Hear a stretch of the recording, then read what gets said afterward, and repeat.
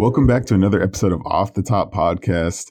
I'm super excited to do this episode. It's about the future. It's about technology that we will be seeing disrupting a lot of what you guys are doing in a day-to-day life. Julian, how's it going? I am doing fantastic. Bing, bong, boom. We're about to change the game or give you a little bit of new information on something that is going to be changing the future of lives. And some say it's the Off the Top podcast of video games.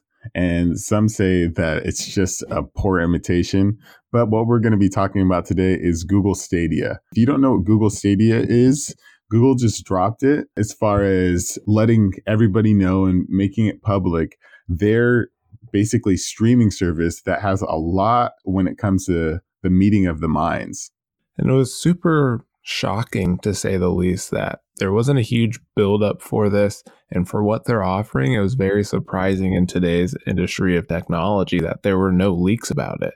And Google just kind of came out, gave this hour-long conference on Stadia and the potential and some of the features to make it work with cross-platform devices, easy sharing or sharing with friends, and not having the traditional console. Exactly. And so we've seen this done before with some streaming services, and I'll go through a list shortly of, PlayStation Now has a streaming service where you can take your video game that you're playing on your PS4 and stream it to your PC or back to your PS4 or different things. There's also Blade Shadow, which is kind of like the NVIDIA GeForce, which NVIDIA basically does the same thing. They're in beta and they run off of NVIDIA GPUs. And then there's Blade Shadow, which is kind of like the NVIDIA GPU, but you also get to do like video editing and other tasks with it. But Google kind of separates itself in the fact that it not only streams all the workflow from its servers, but it also allows you to play with whatever control you want, whatever Google item you want. So that could be from a Chromecast, from your phone to a laptop, but it also links up with YouTube, which I think is just crazy. And what a smart move by Google. I agree. I think to me, Google Stadia so far feels like not a power move for gaming at this point, but a power move for YouTube.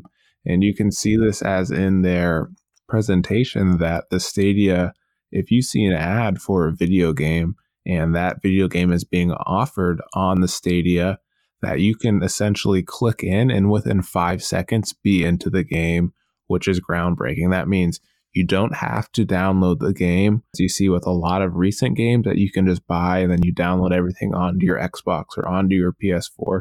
You don't have to purchase a physical copy, go down to, I guess GameStop's probably the only game store really around. Go down to GameStop and get a physical copy. You don't have to worry about holding all of that information on your computer if you're PC gaming. It's all hosted on Google's servers to make it a very seamless process that anyone with access to internet can essentially get a hold of. It's a big move for YouTube. And I think that's where it kind of hits the nail on the head, where you are in this weird space. And you mentioned it at the very closing point, is that something like this takes a lot of bandwidth and a really, really strong internet connection.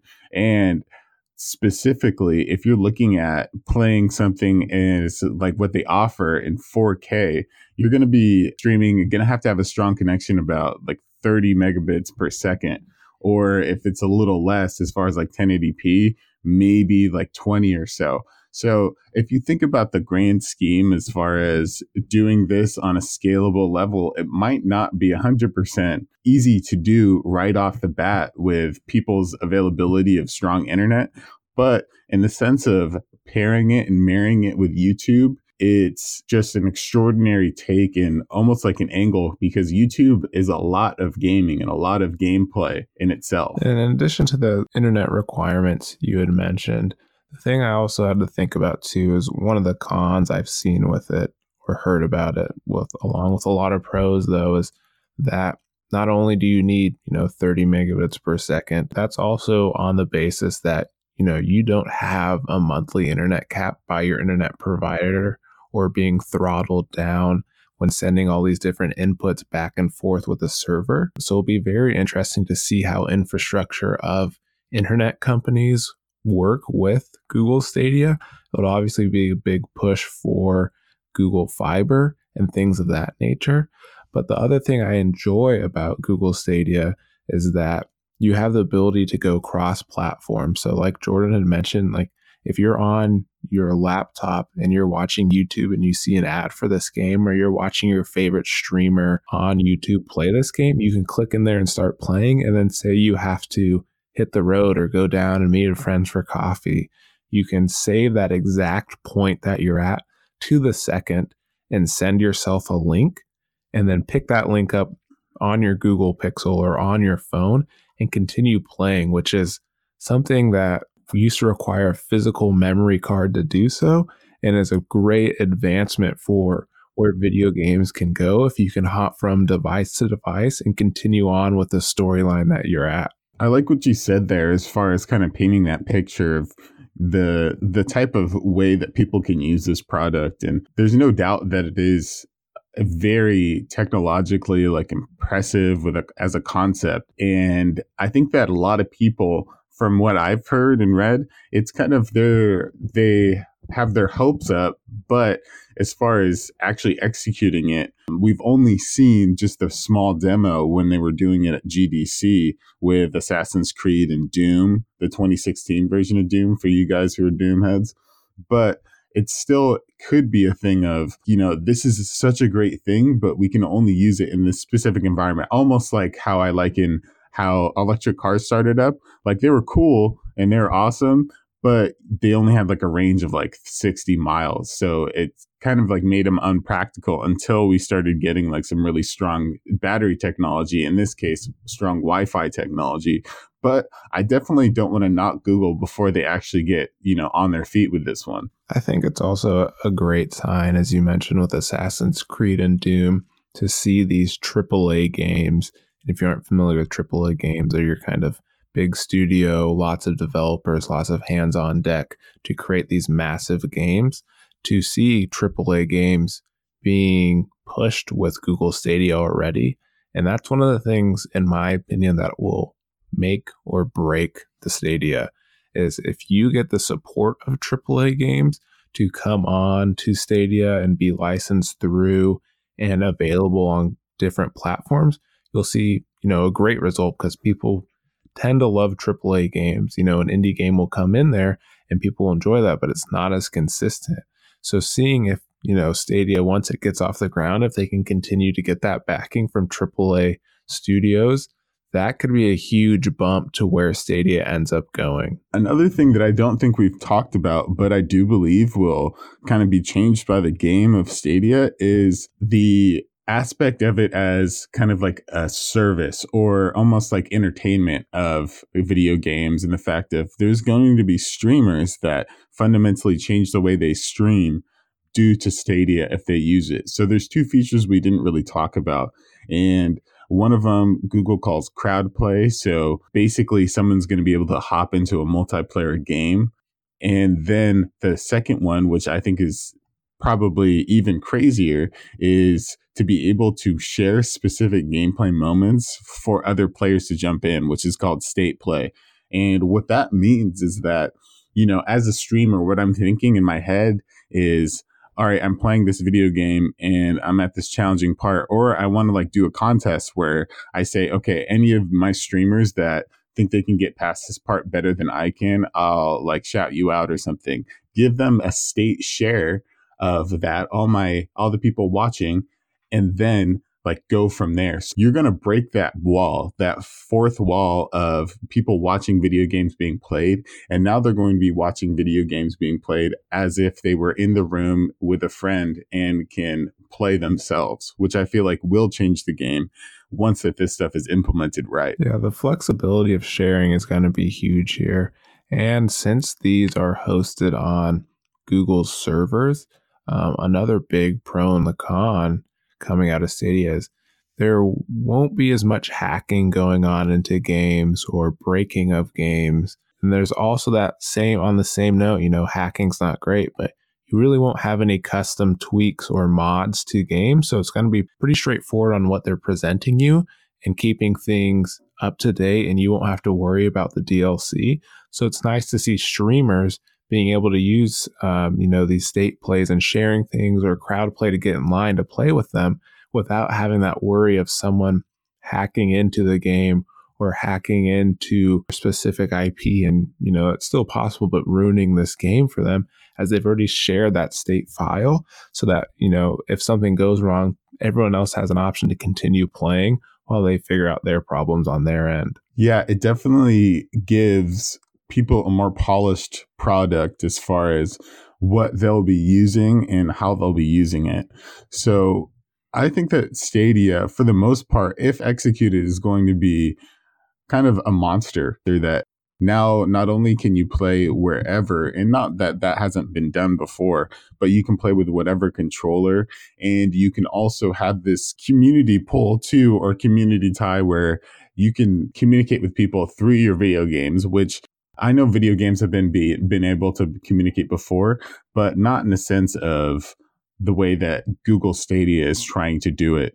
And I'm looking forward to seeing exactly how this new product that will be dropped in 2019, from what they said. They didn't give a clear date as far as when or what, or like in what fashion. But I think that I'm really, really excited to see exactly what this does for the video game world. But also, I'm kind of interested to see how consoles will react to this as well. I think the other thing I'm really curious about is price point. If they're offering this as a Netflix of video games, so to speak, where you're paying $50 a month and you have access to all the games on the platform to play and have access to at any time. They're constantly being updated. You don't have to worry about DLC. Everyone's enjoying the same game. Or if they're coming out with, the Stadia login, or you're buying the product, so to speak, like a YouTube Red almost, for $600, and that sets you solid for like a year. Or if it's buying games individually, there's still a lot of questions on that pricing side that I think it's going to weigh very heavily into what happens with consoles. That's a really good point. And I think that, if you can just put your head in the future and have kind of like that feel for what people will be thinking at this time, we'll be having new console generation coming soon. And with that comes a big price tag. But at the same time, if you have the option of, the newest gen consoles or Stadia, which if you're just comparing apples to apples, so right now the PS4 Pro and the Xbox One X has the computing power of 4.2 teraflops and 6.0 teraflops, respectively. And Stadia has a 10.7 GPU teraflop capability. So if you think about it as far as like how somebody would normally break down the console, as far as like what's the most powerful, what's the price of them, you got to think Stadia is a subscription. So, psychologically, instead of paying for like $600 for a new console, if they just bought like a $30 subscription, it would be less of a painful experience and still be able to play with those video games that they wanted to before. So I'm going to be really interested to see kind of like how these two monoliths, or, right now we're seeing, streaming as something that's cool and might be the future, but not super bona fide. And the consoles kind of like meet up this one time. And I think the thing too to factor in there is that with Stadia being essentially a software as a service or a platform as a service, once you buy the newest Xbox, PlayStation, whatever console it may be at that time, there's going to be hardware limitations. But if you have a Google Stadia, or if you have, I don't know if you have a Google Stadia or a Stadia account, not sure how it's really working at this point, but if you're connected with Stadia, you're not limited by software because everything is done on the cloud and on the Google server. So, if you're playing it on a PC and you update your PC, the games are going to be updated. If you're playing on the newest phone, everything's going to be compatible there. You're not going to have to jump from Xbox number 72 to Xbox number 74 down the line, or however that works, because most of the work is being done on Google's end. It takes kind of the natural way that we've learned to play video games and get new video games and keep up with the trend. And now, I mean, it's definitely no questions about it. If this thing is executed correctly, and I'm going to probably sound like a broken record, it's going to be a market disruptor in a lot of exciting ways. And I'm excited to see what happens. If it's a flop, I think it's a great idea to just be thinking of this concept. But if it's something that's bona fide and, something that actually people will be playing by the end of this year, then that Jordan from Off the Top podcast called it first. So I hope you guys enjoyed this episode of Google Stadia and the future of gaming. Julian, do you have anything for our closing arguments for our fans? I'm going to say, if I have to take a position, I suppose I am more skeptical, only on the basis that for some reason I feel like Google never fully commits to its projects. So hopefully I'm wrong this time and things become a lot easier for us people that enjoy gaming and having easy access and a good time to gaming. But I'm going to say I'm skeptical to begin with. Gotcha. Well, you have two stances here. So I'm excited to see what happens in the future. If you have your own personal take on what Google Stadia is going to be like, or things that we didn't mention, please go ahead and reach out to us on the Off the Top podcast at gmail.com. Thanks for listening, guys, and have a great day.